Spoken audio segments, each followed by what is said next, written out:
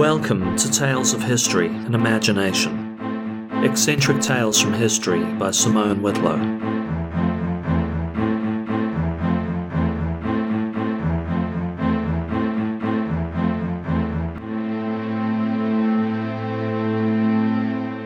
There's a popular myth, the 35th President of the United States, John F. Kennedy, killed the hat.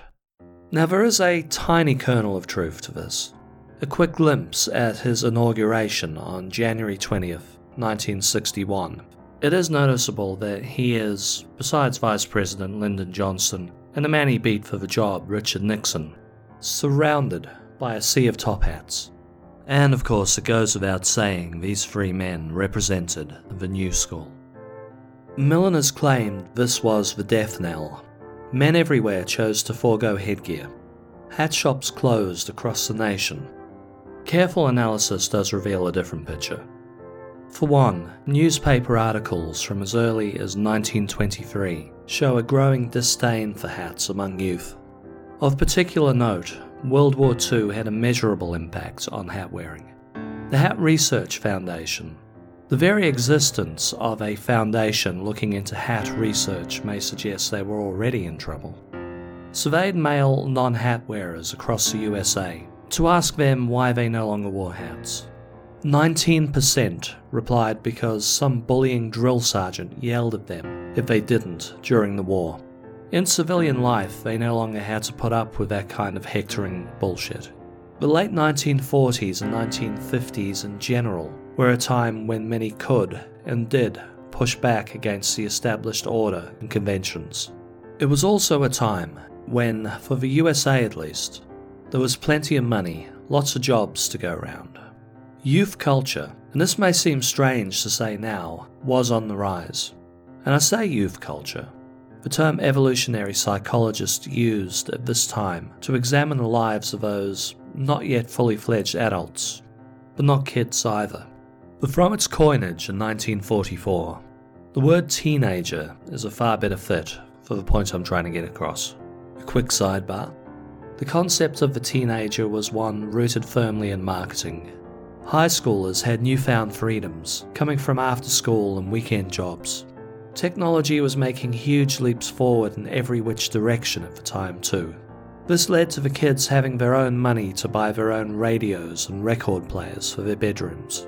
A combination of the rise of the suburbs in the 1950s necessitating adult car ownership, and a sudden glut of new vehicles as pre-war car manufacturers returned to their original line of business, led to a teen car culture. Teens with money in their pockets bought up all the old cars. In short, as a new class of consumer arose, music, movies, and fashion began reflecting their tastes. End sidebar. As the new class of consumer, the teenagers were now the tastemakers, and they weren't crazy about hats. Rock and roll is the thing this year. Did the rock and rollers wear hats? These new actors like Brando or James Dean. Now Frank Sinatra may have said cock your hats, angles or attitudes once, but even he went bareheaded on his own show in 1960 when he welcomed the new king, Elvis Presley, back after his stint in the army. Elvis, of course, had his magnificent quiff on display, a haircut which arose in the 1950s in defiance to the earlier short back and sides of the past.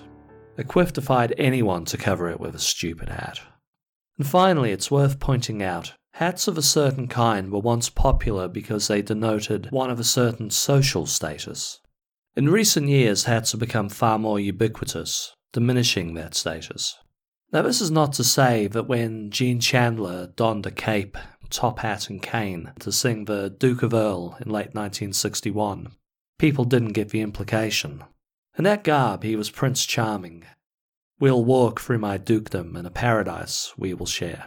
The fact remained though, anyone could go and buy a top hat and play the Duke of Earl, should they choose.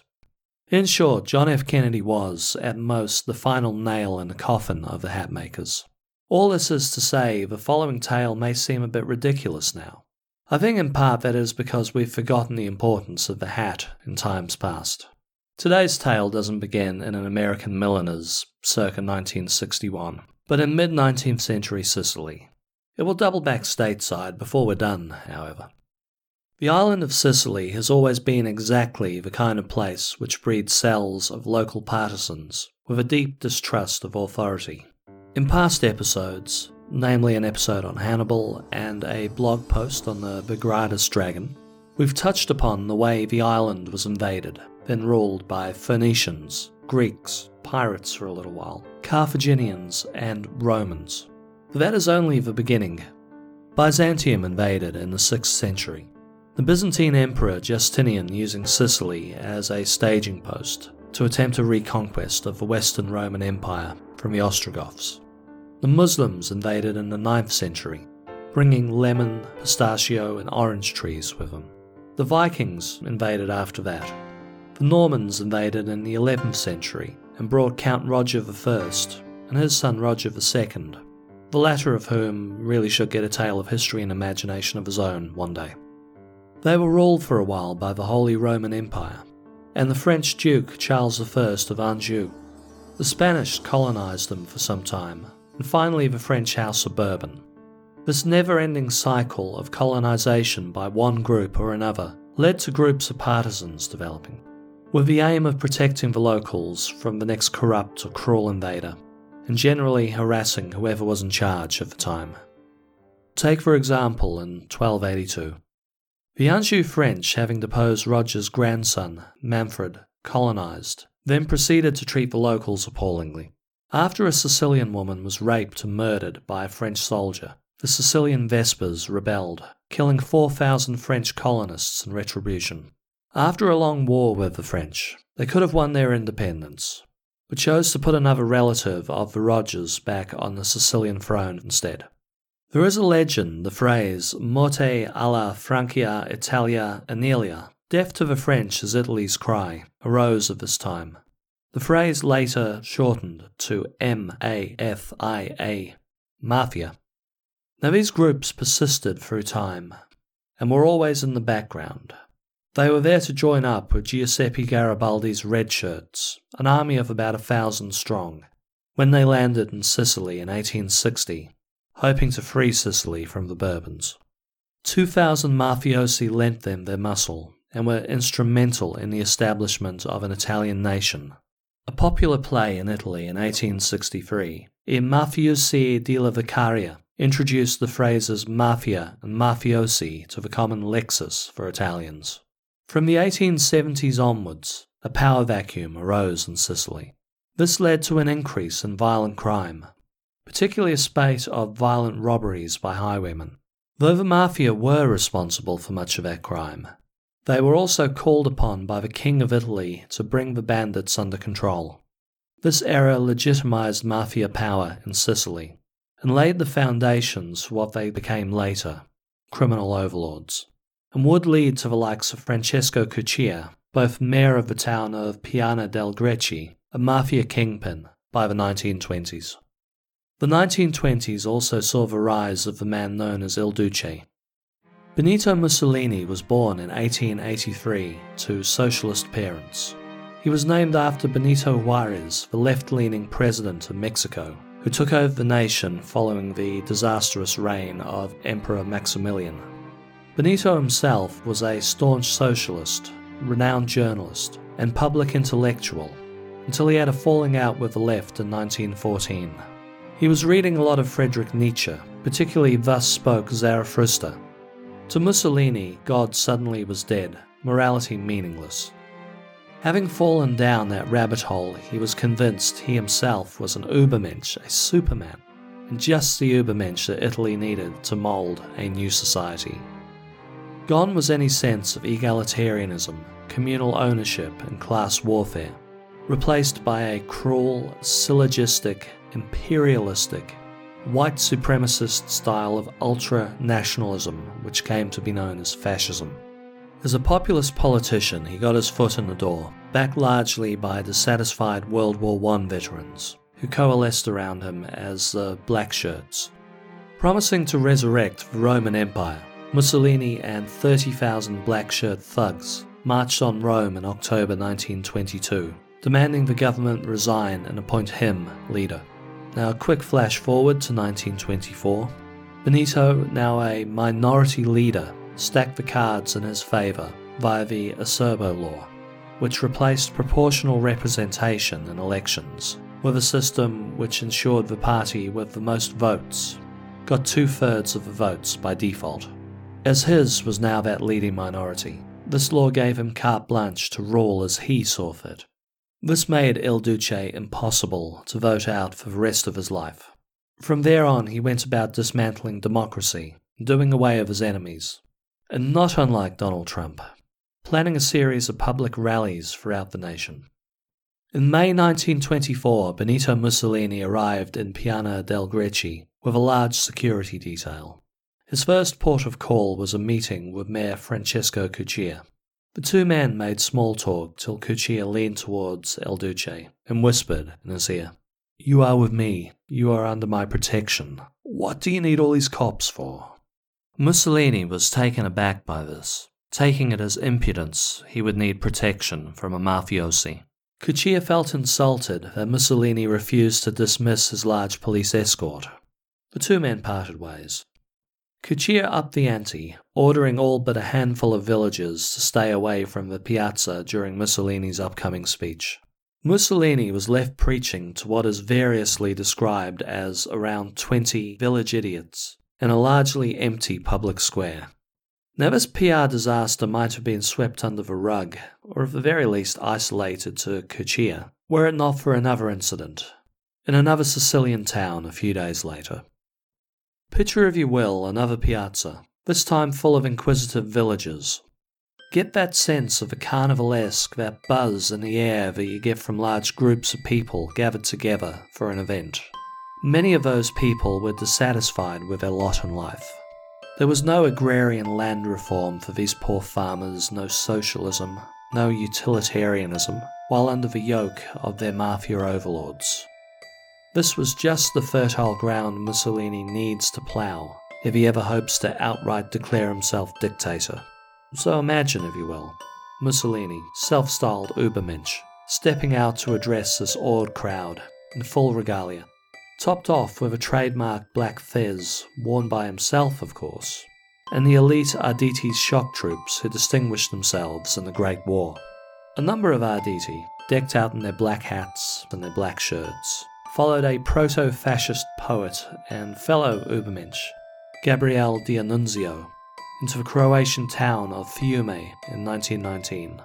They laid claim to that town in the name of something very much like the fascist regime Mussolini is so intent on creating. But that is another tale which we will tell sometime in the future. So there's a hushed silence. Il Duce prepares to rile the crowd up in a hate-filled frenzy. Then some fleet-footed mafiosi skips through the crowd. He dodges past the cops, zips on up to the stairs, hot-foots it up to the podium and swipes Mussolini's hat right off the man's head. Now just imagine the pathos. This alleged strongman left bareheaded in front of this large crowd. The police left dumbstruck as this mobster bolted out of the town square with Mussolini's hat. I imagine a crowd bursting into peals of laughter at this ridiculous man as he's stripped of his plumage. This simple act is Emperor's New Clothes stuff. It is something equivalent to throwing a milkshake over, or cracking an egg on the head of a fascist today. Mussolini was furious. On 3rd of January 1925, Benito Mussolini dropped all pretense that Italy was still a democracy. The fascist dictator, his hands already bloodied at this point in the deaths of several prominent socialists, made the eradication of the mafia his new top priority. He gave a local police officer named Cesare Mori the power to do whatever necessary to destroy this age-old society. Mussolini telegrammed Mori, quote, "Your Excellency has carte blanche. The authority of the state must absolutely, I repeat, absolutely, be re-established in Sicily. Should the laws currently in effect hinder you, that will be no problem. We shall make new laws." End quote. Mori took this to heart, arresting hundreds of mafiosi for anything from associating with known criminals through to murder. Mayor Cuccia was an early arrest. Cuccia and his brother were both charged with the murder of 2 socialist activists a decade earlier, and sentenced to lengthy prison terms without so much as a trial. Thousands of mobsters did get their day in court, however, where they were displayed in iron cages for all to see. Under the Iron Prefects, as Maury came to be known, reign of terror, 1,200 mafiosi were jailed on a range of offences, real and imagined. A large number of liberals and leftists in Sicily were also jailed as suspected mafia. Now this did not bode well across the Atlantic. The United States of America absolutely had some problems with criminal groups from Italy before Mussolini's crackdowns.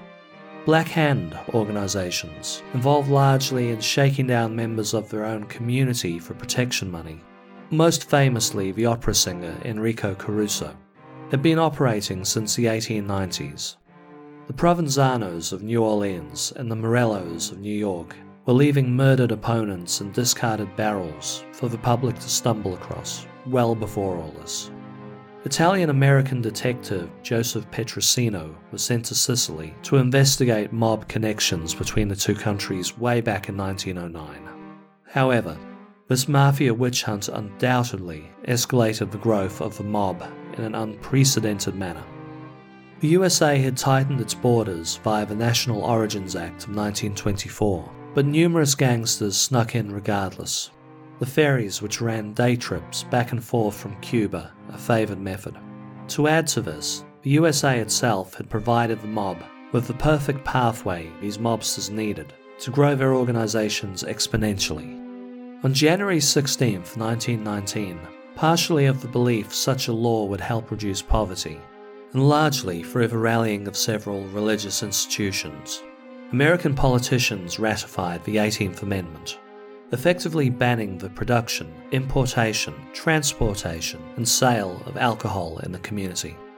The National Prohibition Act, better known as the Volstead Act, was written to law in October 1919, giving law enforcement the authority to enforce the liquor ban.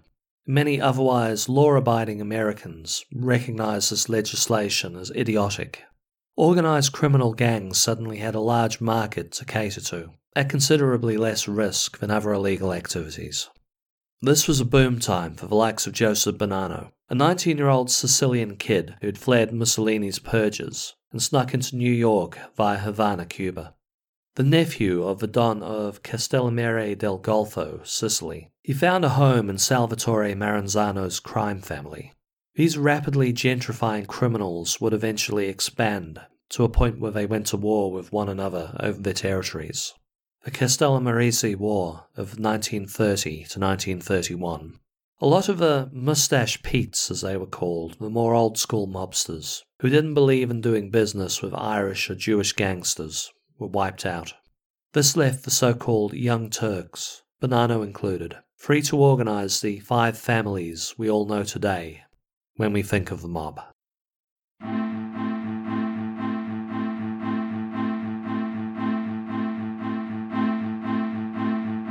Thanks for listening. This has been Tales of History and Imagination. All episodes written by me, Simone Whitlow.